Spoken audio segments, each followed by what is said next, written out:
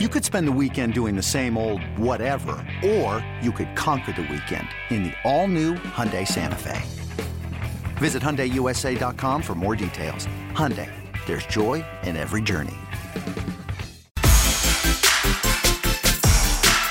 Hi, Cardinal fans. I'm Ozzie Smith. Smith corks one into right down the line. It may go. And you're listening to the Cardinals Insider Podcast. Go crazy, folks. Go crazy. Here's your host, Brett McMillan. Welcome to the Cardinals Insider Podcast. I'm your host, Brett McMillan, and today is a Flashback Friday conversation with 2006 World Series MVP, David Eckstein. The pitch to Eckstein, a swing, and the ball is lined to left, and on the run, a diving effort off Monroe's glove toward the warning track. Backed up by Granderson. Miles scores. Eckstein is on second. The Cardinals lead 5-4. I told you they were cheating in too much, and that cheating in by the outfielders cost him. He got his glove on it, but it went off the webbing. They were all in trying to throw someone out, and David Eckstein made them pay. Yes, he did. He made a lot of people pay during his Cardinals career. Only here from 2005 to 2007, but really endeared himself to the fans with his hustle and grit. He's a guy who likely wouldn't even get a look at shortstop in today's game, quite frankly. That spot has become about big bats and big bodies, and at 5'6", 170, Eckstein plainly had neither. But played hurt, played smart, played tough, and all that won him the World Series MVP in 2006. You'll hear a neat story about what he did with the car he was awarded for that MVP. That's coming up in just a bit. But before we get into the interview, want to remind you that there's some awesome stuff coming up here at Busch Stadium, including the chance to spend your Labor Day at the ballpark. That's Monday, September the 6th, as the Cardinals host the Los Angeles Dodgers. That day, 30,000 fans ages 16 and older will take home their very own Victory Blue hooded pullover, courtesy of the Shane Company. Great seats remain. Albert Pujols rolling back into town. For tickets or more info, visit cardinals.com/promotions. All right, let's get it going. It's team historian Brian Finch. Always does a great job with these interviews and events over at the museum. He's sitting down with former Cardinals shortstop, World Series champion, and World Series most valuable player, David Eckstein. All part of a Flashback Friday, and you're listening to it right now on the Cardinals Insider Podcast. Well, it's a real treat today. It's always fun on home weekends to have Cardinals alumni in the house here at the Cardinals Museum. And what a special treat today to have the 2006 World Series MVP and two-time All-Star, David Eckstein. Let's give him a warm round of applause. Thank you. Thank you for having me today. Right. And we do this as a podcast. Most of you know. If you think you miss anything, please feel free to join back in later on cardinals.com/insider. I must give a quick shout out to our friends and sponsors with Budweiser Zero. So David will be back signing tomorrow with Saturday signings. But we're sitting right here next to a wonderful award for the people that aren't here to see this in person. But you won this in 2006, your World Series MVP. And just walking into the museum and seeing this for the first time, because you've loaned it to us for about a year and a half now, or almost 2 years. What's your first feeling now, being back in St. Louis and seeing this award? Well, first and foremost, I am so happy that I did, because you guys cleaned it and it looks so much better. Yeah, right there. Thank you so much. Yeah, you couldn't even read it when I sent it in, could you? Yeah, I've given the trophy, and it sat at my mom and dad's, since 2006. And so then I got asked if I would be able to loan it to you guys. And I was like, yes. The first time I was like, do you guys clean it? And then they're like, yes, we do. I was like, I'm in. You guys can have it. No, it definitely brings back so many memories. Like I was just saying in an interview before, it's never thought of ever winning the World Series MVP, because being so team driven and team oriented, it was all about winning the world championship. And then, I promise you, at the time, it didn't really even sink in. I was like, oh, that's great, that you won. But I was so enthused. You have the ring on. That's what you fight for right there. You fight for the ring. And so, but since you're done playing and you're retired and you have a chance to look back, no, it's definitely so special. brings up so many good memories and stuff. And yeah, I'm very fortunate to have won it. And I've said this many a times. There was a certain catcher that probably should have won it as well. You know, Yadi had such a great series, and not only with the bat, but what he did with the pitching staff and help, you know, the games he called. You know, so you know, I was fortunate I was chosen, but like it could have been a number of us. Well, we're going to talk about that World Series for a little bit. I do want to give a quick shout out to our museum collection. You mentioned Yadi and the bat, and you may not know this. We can walk around later. You'll be back tomorrow. We might be able to walk around a little bit.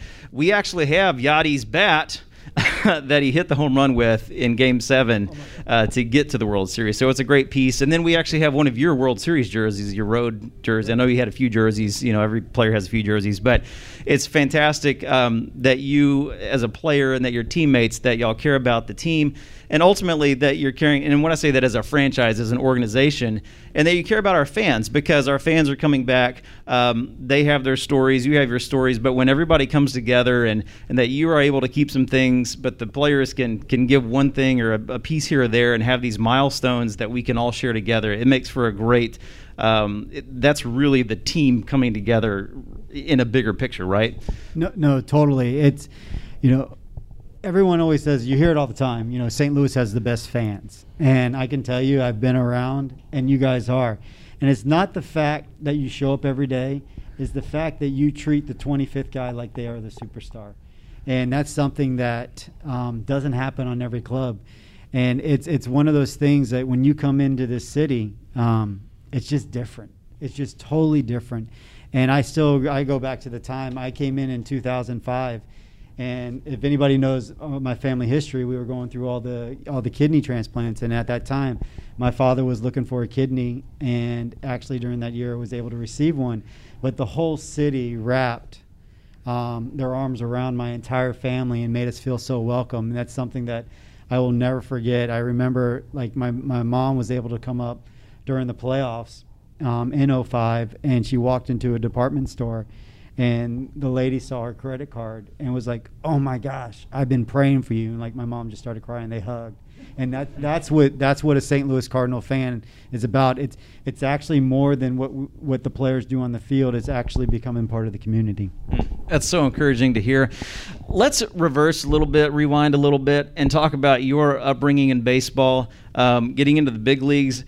As much as I thought I knew your story, there's always a little bit more to learn. And for me, just looking even just at your basic baseball reference record page today, and this week preparing for this interview, tell us about getting drafted and a little bit about that experience and then making it into the major leagues. Yeah, so basically, I went to the University of Florida. After my junior year, I was all SEC, all American, everything like that, and did not get drafted. And so went back for my senior year, and basically repeated the same thing. But you had no idea if you were going to be drafted or not. And so, you know, I actually got an opportunity because Nick Belmonte was running the independent leagues. He called me up. He's like, hey, he was our announcer for University of Florida baseball. And he's like, "Hey, if you want, you can come work out with an independent league team. If you don't get drafted, then you can just stay here and play."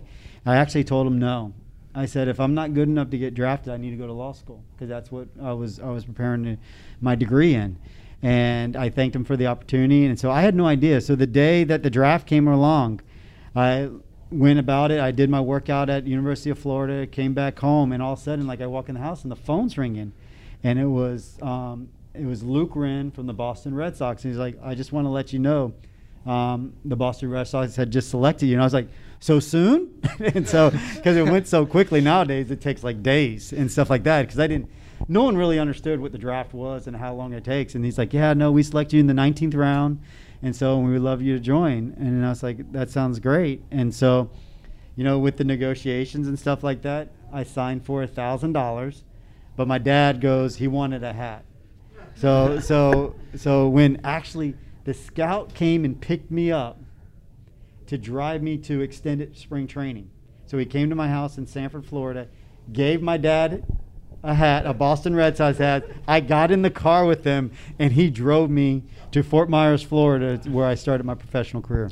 That's fantastic.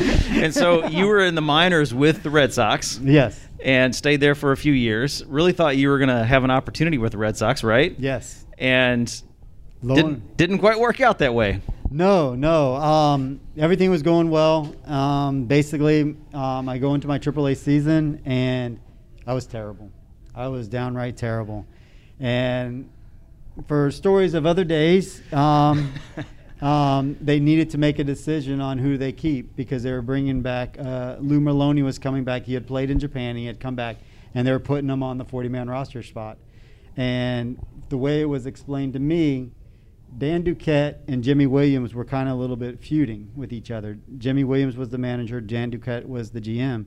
And to get back at Jimmy Williams, they took me off the roster and kept Izzy Alcantara on because they knew Jimmy liked me.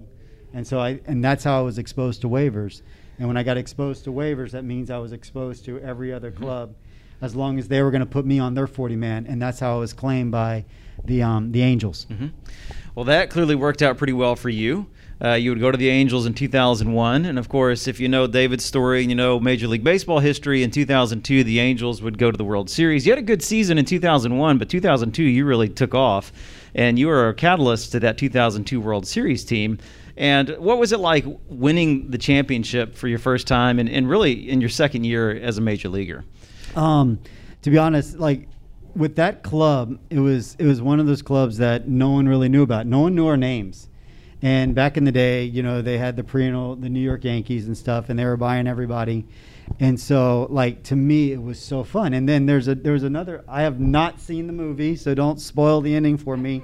But there was some movie made called Moneyball, about a team that won a certain numbers in a row, I think, that year. So all the attention was on the Oakland A's. They had won, 21 in a row.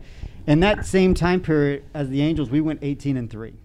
But we were a team that was just scrappy, and played every single pitch. And we played a style of an offense that put so much pressure on the defense that it forced them into mistakes. So it was one of those things that it was very fun to be a part of that club, to win the wild card, to get into the playoffs, and then go into Yankee Stadium. It's still one of my favorite moments of all time, was because of when I was a little boy, my dad's favorite team was the New York Yankees, and he took me when I was 5 years old to Yankee Stadium. And I remember we had nosebleed seats, looking over. Rick Cerrone hit a home run to win, but Billy Martin was the manager, and he got thrown out that game. So it was very interesting, and to be in the postseason, standing at shortstop, playing "God Bless America," was pretty surreal.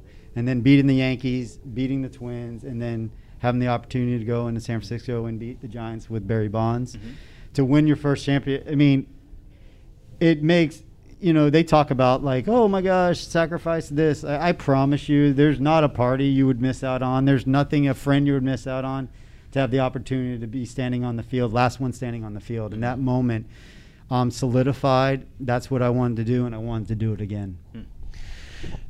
So at that point, you have to assume as a player, living through that experience, you just talked about the sacrifice, you're going to be an Angel for life, right?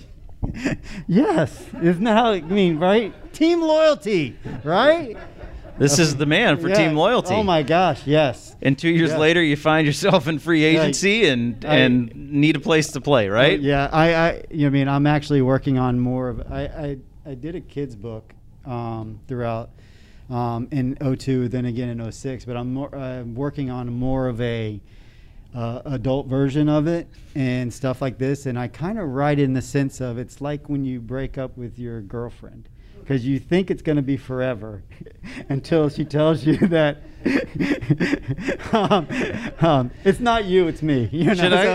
Should I caution you that your wife is standing right over here when we're talking about breaking up with girlfriends? Yeah, she lived it with me, but when you write it, because it's all right. So we're good on that, though. Oh yeah, right? No, she's totally good. Yeah, we are totally good. Yeah, because you do like you really think you're going to be with that club the rest of your life, and you hear all the fans talk about, I just wish the players were loyal. I just wish the players were loyal, and that's one thing my parents taught me, that that's your first and foremost. Team comes first, loyalty. And so, yeah, it was a little bit difficult situation, and then all of a sudden, they don't want you anymore. And actually, the words coming out of the mouths was, we did not win in 2004 because of you, and we're signing Orlando Cabrera. And so I'm saying, Mr. Stoneman, so what you're telling me is that you're going to win because you're making, yes, we are. And so I said, I wish you the best of luck. And I hung up the phone. So that was our conversation. So let's talk about the positive change that came after that. So all of a sudden, I'm a free agent. And what people don't know, at that time, my dad was very sick. He was actually in the ICU. And so I really couldn't even talk. So he goes into the ICU, kind of let him know that I've been, basically now I'm a free agent. The Angels do not want me back. I think it was 2 or 3 days later, I signed a 3-year deal with the St. Louis Cardinals. And I was thrilled to death. I was so excited. And even more exciting was the fact that, my first phone call was Tony La Russa calling me up. And he's like, David, the one thing about our club is we have a very good club.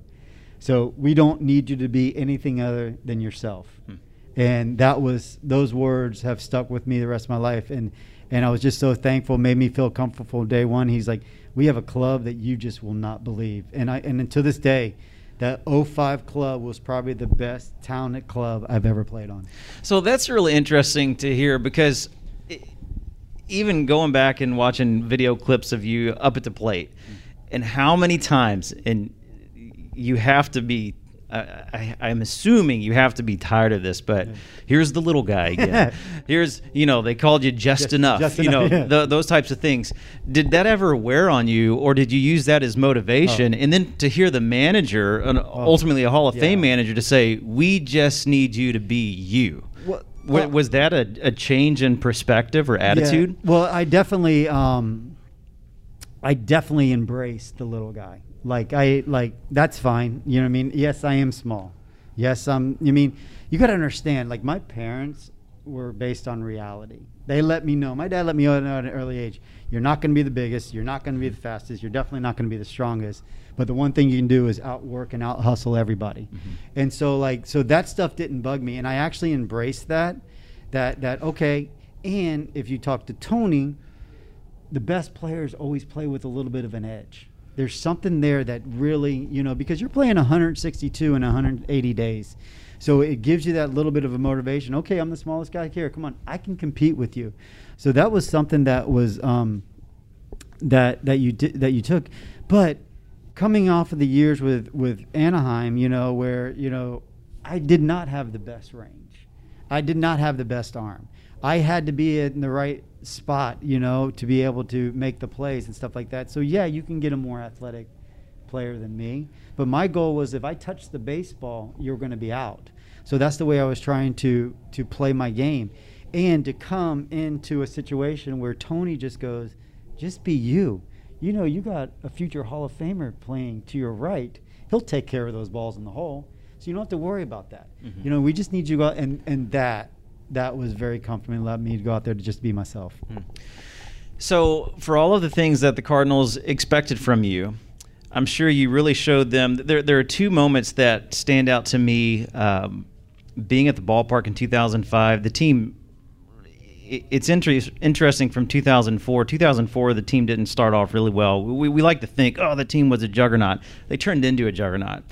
And for you not having been here in 2004, and then to see, I think these guys, we hear Roland, who you just mentioned, that third base, that the third baseman that played just beside you, and you lived it with Scott. Scott talks about, we had unfinished business after going to the World Series in 2004 and not getting a win out of that. Right. To come back in 2005 and put up 100 games, you can't start off slow. I mean, you guys started off and you stayed pretty hot. Two moments, though. If I give you this date, August 7th, 2005, do you remember that date? I see you giggling right here. Yes, and the reason why, I just did a private signing, and they had these photographs of me being celebrated at home play, which is the walk-off grand slam against the Atlanta Braves. And I turned to Joe. Say that again. Walk-off grand slam. Okay, all right. Walk-off grand slam. Okay. So, and I turned to Joe Pfeiffer, and I'm like, because Joe's standing behind me, I'm like, Joe, you know, that's tomorrow. It's the anniversary of it. So that's the only reason why I knew it was that date. And so he didn't realize it either. So, yes. Yeah, no, that was a very magical day. The funny thing about that story was, I don't know, I know they showed it on TV, but I did not know about it at the time. So it was bases loaded. I'm going up to plate. John Rodriguez on deck. And Albert's like grabbing John Rodriguez's bat, telling him he's not going to need it. Mm-hmm. And the only way the game was going to end was me scoring having three guys score. So somehow he knew I was going to do something. He told him he knew I was basically going to hit a homer. Well, and the first one out of the dugout, jumping like a little kid, was Albert Pujols. Was Albert, because he had just told John, throw your bat away. So, yeah. So it was fantastic. Yeah, and it was against the Braves, that was my childhood team. So, well, pretty fun. And then I've got to ask one more date then, swinging with the hot stick. 20 days later, August 27th, 2005, you hit another home run. I happened to be in the ballpark for that one, too. Do you happen to remember that home run? And you had, in the post-game, I wouldn't say presser, it's just comments at your locker, but you had such a nonchalant answer about this home run, which cracks me up. But you squared up for a bunt. Oh, yes. And then you pull the bat back and you hit a home run. Does anybody else remember this moment? Thanks, Ashley. Your wife does. Yeah. And then after the game, everybody's like, "This is incredible, David Eckstein." Square fakes the bunt and hits the home run. And after the game, you're like, "Yeah, I do it in batting practice all the time. I was just trying to put the ball in the air." And it's like, my gosh, how many pitchers can't even get a bunt down? And why can't we get our guys to do that? I don't know. I want you to talk about this. Okay, so the funny story behind that is the fact that I'll go back to my AAA year. My AAA year, I was my first year on the 40-man. No one knew my name in the Red Sox organization prior to that point. But when you get on the 40-man, now everyone kind of wants to put their name on you. And so there was a hitting coach who basically came up to me and said, you can't hit that way. And I was like, in the big leagues, I'm like, really? How do you want me to hit? This, and this. So I changed for him. And I was hitting below 160. And of course, me not wanting to put any pressure, I just wore it. And finally, one day, my brother heard my voice when I talked to him on the phone, and he calls up my sister and says, "Book me a flight. I got to go see me. Something's wrong." And he's like, "Well, you're teaching right now." And he's like, "I don't care. I'm going to take a leave of absence. He needs me right now." And so he flew up to, I think we were playing the Yankees. Oh, Toledo? No, not Toledo. Wherever the Yankees. Oh gosh, I forget exactly, but maybe Toledo. Yeah. And so, they were the Clippers. The Clippers. Columbus We're in Columbus. Yeah. And so we're in AAA, and so you always have a roommate in AAA. So he's actually behind the garbage dumpster, teaching me how to hit again. Because I never thought about hitting. I just picked up the bat and hit. And so when all of a sudden I was trying to get back to who I was, I had no clue. The only way I knew how to get back to where I was to fake bunt, pull back, and swing. I called it the Happy Gilmore. And so from that point on, you have, my first round, I always tried to hit the hole at first base, like someone's holding on the runner, try to hit a low ground ball. Second round, I try to hit off the L screen. Then the last rounds, you just swing. And every last swing of each round, I would fake bunt and hit. And it was the only time I could hit the ball like way further than any time that I just stood in there. So I would call it like my home run round. So I always would hit home runs when I did that. So bringing to this game, if I could fake the bunt, I would try to hit it as hard as I can down the third baseman's throat. You know what I mean? Because he's charging in if I can hit it low. But the problem was that every time I did that in BP, it was a home run. So when I did it in the game against, what was it, Mike Stanton, I think? And it was think it was RFK Stadium. It was against the Nationals. Yeah, it was at RFK Stadium. Or maybe that was. Yeah. Maybe I'm wrong. I'm misremembering myself. I remember that happening though, and it's like he fakes bunt. He fakes the bunt, hits the home run. It's like, this is amazing. And to be honest, probably one of the coolest moments I had because I love doing that. Yeah, yeah. Jason Marquis had a great game. That was a big and he may have been on base and you scored him. So anyway, all right. So the team gets to the National League Championship Series. Doesn't end the way we want. How does that motivate you going into 2006? It was very difficult, because I thought you were going to go off another special home run that year when Albert hit the 3-run home run. Well, you can take us there. That's all right. So you're playing and you're down, and all of a sudden Albert hits a 3-run home run and we're leading, and then we end up winning Game 5. I promise you, the only thought was that we were going to win the World Series. That's the only storybook, you write after that. And so when we come up and we actually lose Game 6 to Roy Oswalt, it was one of those things like, oh my gosh, like how'd that just happen? And go back to what I said before in the 2002, like when you win the World Series and you make it to the World Series, anything less than that, it just like. It throws you, like my wife will tell you, like into like almost about a month where you don't even function because, you feel like that's what you're supposed to do. The fans have supported you so much and that's what you want to give them as well. So going into 06, it was one of those things it's like, you really want to do that, but also to become part of the rich tradition that St. Louis has. So we get into 2006, and you talked about that 2005 club specifically being one of the most talented teams you've ever been on. 2006 didn't quite turn out that way. Wasn't quite the juggernaut that you'd been a part of the year before. So talk us through a little bit about just even getting into the playoffs. Yeah, so basically, about the first 2 months, we were very good. We were one of the best teams in the league. And then all of a sudden, like, the injury bug hit. And, people were going down. Personally, I had the concussions. Then I ripped my oblique off the bone. Then I finally come back with 10 games left to play. And then on that Sunday night game facing Clemens, I hit a ball thinking it's in the gap, and I take off. I pull my hamstring.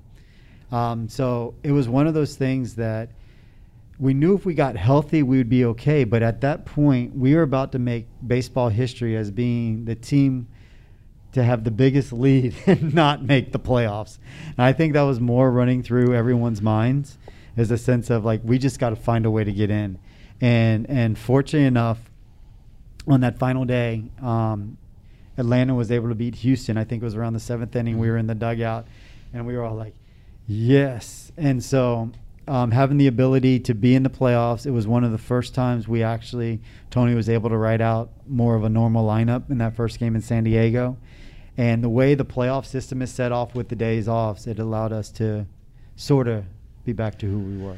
I remember going out to San Diego. I wasn't there. Obviously you were. And a couple of key things in that series, and you were on the field to witness it, but Piazza dropping a foul, behind the plate, Albert getting another pitch, and he, hits it out, pops that for a home run. I remember Josh Kinney being huge, this kind of unknown guy in the bullpen, and I forget who he struck out. Maybe it was Brian Giles, but Giles literally jumped to get out of the way and swung at the same time. Crazy things started to happen, and then your double play tandem in the infield, Belliard, just kind of comes out of nowhere, and you guys start making, magic happen. Well, yeah, Ronnie's play, I think it was against, was it Mark Bellhorn hit the ball up the middle that he makes the play with the bases loaded. Mm-hmm. I think everyone tells you that was like the turning point that really sent us on our way. And after that game, Jim Edmonds started the corny thing of giving out a game ball. Mm-hmm. Oh my gosh, that's Little League. And we fell for it, hook, line, and sinker.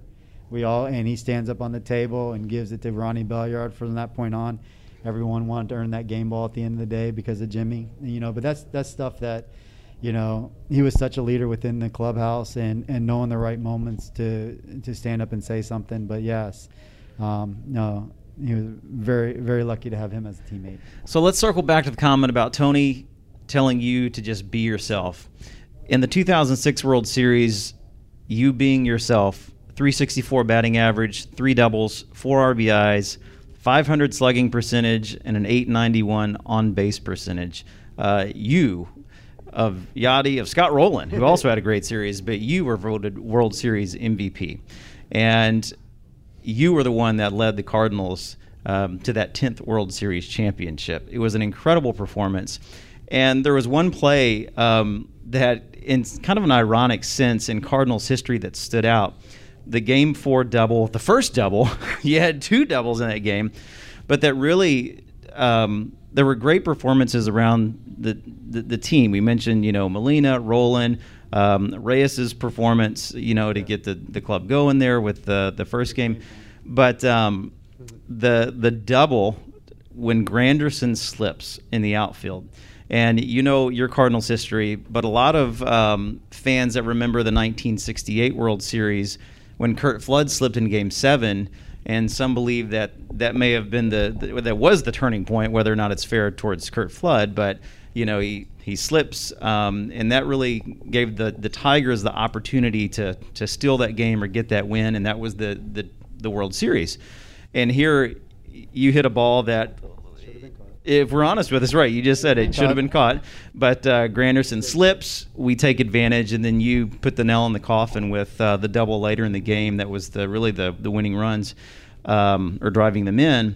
What does that mean for you? And do you think about those things from a history perspective, or is it just part of the game? Yeah, no, totally, and yes, if you play for the Cardinals, about 1968 and Curt Flood. Slipping in center field, and then all of a sudden it was like a role reversal, and that happens, and you think that there is something magical going on here, and that something is occurring. And a friend of mine had the opportunity to talk to Curtis Granderson a couple years ago, and to this day, that's the one play he will not forget. The rest of it's like, oh my gosh, if I could have just stayed on my feet in St. Louis, And so it is something, but it goes down in history. Like, you would never thought it would happen in '68. And then role reverse in 06. So it was, I'm glad we were on the other end of it. But, I mean, this game is funny, and there's mysterious things that goes on and how it syncs up with other things of the past. And if you're a real history buff, I don't know if you listen to Tim Kirchin at all, like, he would go through all this stuff. But that type of stuff is pretty cool to actually now be a part of. Absolutely. You would play here in 2007, had 3 outstanding seasons for us, as I mentioned, to start here, 2-time All-Star, 2005 and 2006. And then 2007 wasn't quite the team that we had the first 2 years you were here, but we had 3 great campaigns with you, and wonderful time here in St. Louis. You would move on and have a wonderful career throughout both leagues and finish off. I want to hit you with a few other quick questions here, just kind of overview. In terms of looking back at your career, your Major League career, your Cardinals career, I'll let you take the choice. What are you most proud of? What stands out?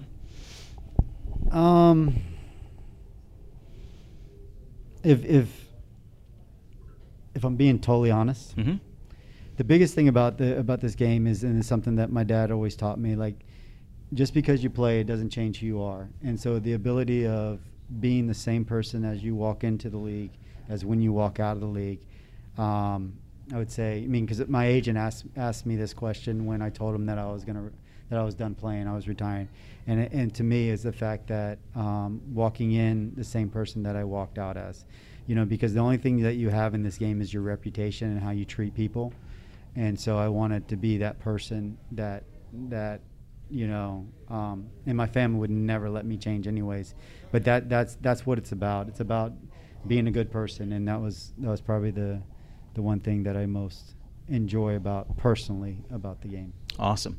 Who had the biggest influence on you? Like, other than like my parents, first and foremost, what they instilled in me as a young kid, the work ethic and how you have to go about your the way you live your life, and how that it's on you to achieve your dreams if you want them, that you can do it. And then also, like, my brother was there with me ever since I was little, helped training me and put me in the right position to be successful and stuff.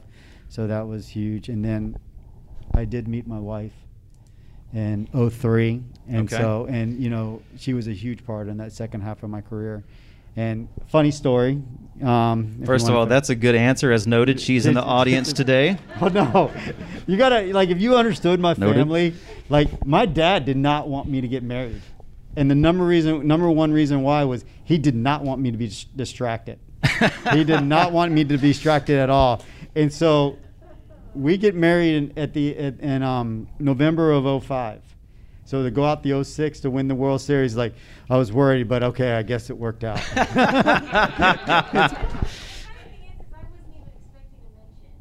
Okay.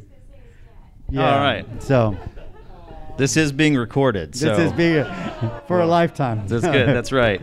We'll make sure the masses understand. All right. Yeah. I interrupted you. I'm sorry. Yeah. But you mentioned, I might be wrong with this. Okay. Fans want to know what happened to the yellow Corvette. Yeah, the yellow Corvette. So the yellow Corvette. So you win the World Series MVP. You don't just get a shiny trophy. Yeah. You get the keys to a yellow Corvette that's now underneath the stadium, and I have the keys in my hand, and I don't drive stick, and I don't even know what to do.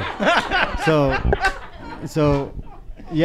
I'm like, what do I do? So I actually left the car there and the keys there, only to find out that it wasn't my car. It was a promo car. So I had to call up. So a month goes by, still no car, no word of it. So my agent calls up, hey, what are you going to do? And they're like, your client really wants the car? And he's like, yes, he does. He's never owned his own car. He definitely wants this car. And so they actually sent me the manual, and I could they let me pick it out. So I picked black on black. And then they gave me, and then the brakes are red. So the inner brakes are red. But they gave me $5,000 to engrave it as my own. And so we did the World Series logo and with my MVP signature into both seats. Oh. So yeah. So and since I do not drive stick shift, yeah. And the one thing about my brother, so growing up as a kid, my brother had a 65 fastback Mustang. Once he went to college, had to sell it. We didn't have money. 5 kids in college, 3 kidney transplants. We did not have money, so he had to sell it to go into college. But he loved those type of cars. So legitimately, when the car showed up in Sanford, Florida, he came down with the dealership. I actually turned it over to him that day. Oh, wow. So that's incredible. Yeah, so he has it in where he lives. Last year just turned 10,000 miles. So he treats it. It's in pristine condition. But you did have your autograph on the seats. You left that little reminder. Yes. That was a nice touch. Well, it was his idea. Because okay. you know how sometimes they get the plaques and stuff like that that are in the cars and stuff, and Rick's like, no, we're not doing that. And his idea was to do the seats, and so and I think it turned out very That's nice. fantastic. All right, so Corvettes are normally they're 2-seaters, right? It's a sports car. Let's say that it was a 4-seater, okay? And you had to pick 3 teammates to go on a road trip with. 3 Cardinals teammates. We're bringing it around here. We're about to hit the runway, but you had to go on a cross-country road trip, okay? Yeah. Who would your 3 Cardinals teammates be? First and foremost, Jimmy, because Jimmy pays for everything and does such a great job. And he always knows where the entertainment's at, and I think my wife would kill me if I didn't pick Jimmy. Okay. All right. I love doing that. Scott Spezio. All right. Me and Spees from back in Anaheim as well. Okay. The relationship we had. The third, who would I go with? That's an interesting one. I'd probably. It sounds like you got the Anaheim connections now, because Jimmy was in Anaheim. But that was before me though. Okay. Golly, this is hard. I would probably. We're not going to tell him. I'd probably go I don't know if you've ever spent time with Scott Rowland, but one of the driest sense of humors you ever want to be around. So I'd probably say Scotty. Okay. Yeah. It's your I know answer. it's my decision. I didn't know if it would be like one of the bullpen guys because they're always the ones sitting around joking and telling stories. Well, like that's Randy Flores. I mean, how's he running this club right now? Like, oh my gosh. Yeah. Well, like, but he was like, you're talking about up there with being entertaining. Randy Flo had it. Sounds good. Yeah. I mean, I could go go Albert, go Yachty, you go Adam Wainwright. I mean, I was on the phone with Carpenter today. Wayne, I'm really rolling too. They're kind of tall, so you got to think about in the car the legs. Anyway, yeah, that's we can true. get off traffic. Well, they'd probably put me in the back, so that's true. Fair enough. Great answer. Okay, finally, last question I have for you. What are you up to now? Tell us a little bit about what your wife. She's doing her thing, right? And what's her thing, so everybody else knows. So, my wife had started a company called Her Universe. It was a clothing line for female sci-fi fans, and she came up with the idea back in 2008 to launch in 2010. But it might seem weird, but at that time, if you were a female and you wanted to buy a sci-fi or fantasy shirt, you were going into the boys sections or the man section. So she decided, kind of after what Alyssa Milano did for sports, was make female style shirt cut for female bodies. And so basically took that, ran with it, and I think you see what has happened in that community now. Like, the fandom is huge, but the only problem is when you are a small business owner and all the big companies have the license, like Disney, like you go down the list, Target, you're dealing with all of those. It was time that it was, we needed to sell. So we actually sold it to a company called Hot Topic. They were a big support of us. And so now it has taken new legs with that, and she is a consultant for that. But she has originated a character, I don't know if you heard of it, in Star Wars called Ahsoka Tano. Mm-hmm. But people, she's kind of a big deal. She's kind of a big deal, a lot bigger deal than I am. I can promise you that right now. And it's pretty cool, to be honest. So she originated and voiced the character. And actually, if you guys listen carefully in episode 9, when Rey is calling out the past Jedis, you actually hear her voice. So her voice was she actually did that in episode 9. And so now that character is one of the most popular characters in the Star Wars universe. And so I'm just holding on. She does stuff with Disney as well, so holding on for the ride right now. So what I'm hearing is that you're kind of a trophy husband. So is that fair to say? Well, with a lot of shine, yes. I know the feeling. Like, so this past weekend, she had a convention in Raleigh, North Carolina, and my badge actually said sidekick. So I'm the sidekick. So I wanted bag carrier because I think I could be a very good professional bag carrier. Okay. All right. Well, it's been great having you here. Thank you so much for coming back to town. It's our pleasure having the 2006 World Series MVP back at the Cardinals Museum. Let's give a round of applause for David Eckstein. Thank you, Brian. Appreciate it. All right.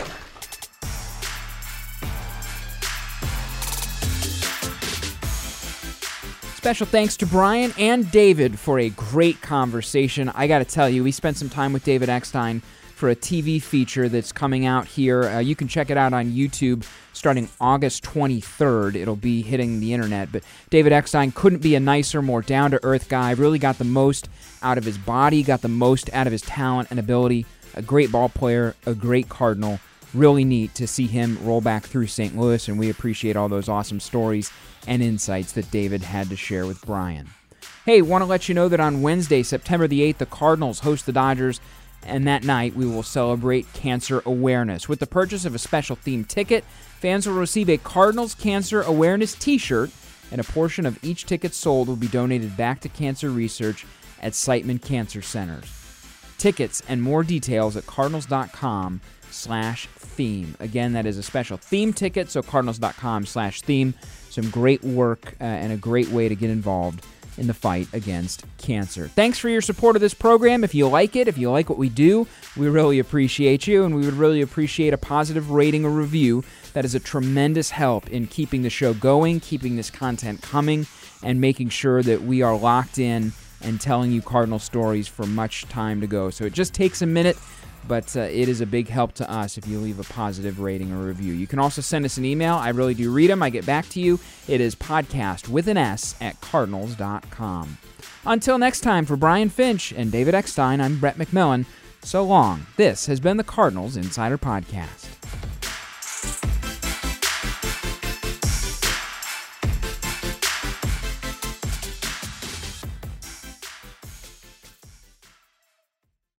Hey, Rob Bradford here. You guys know I'm always up for a good MVP story, and one of the best stories is Wasabi Technology. Wasabi is the world's hottest cloud storage company, and it's become the go-to provider for professional and collegiate sports teams, including 20 Major League Baseball teams like the Red Sox and NHL teams like the Bruins and Vancouver Canucks. Even the Liverpool Football Club is getting in on the Wasabi action. So, why is Wasabi the MVP? Well, Wasabi was purpose-built to free businesses from skyrocketing storage costs and unpredictable transaction fees that the Amazons of the world are charging. In fact, Wasabi is up to 80% less than those hyperscalers and doesn't charge a cent for businesses to access their data. From Wasabi's AI-enabled intelligent media storage, Wasabi Air, to the industry's only cloud storage service with triple protection against cyber criminals, data deletion, and ransomware, Wasabi's taken the lead in driving innovation in data storage and helping sports teams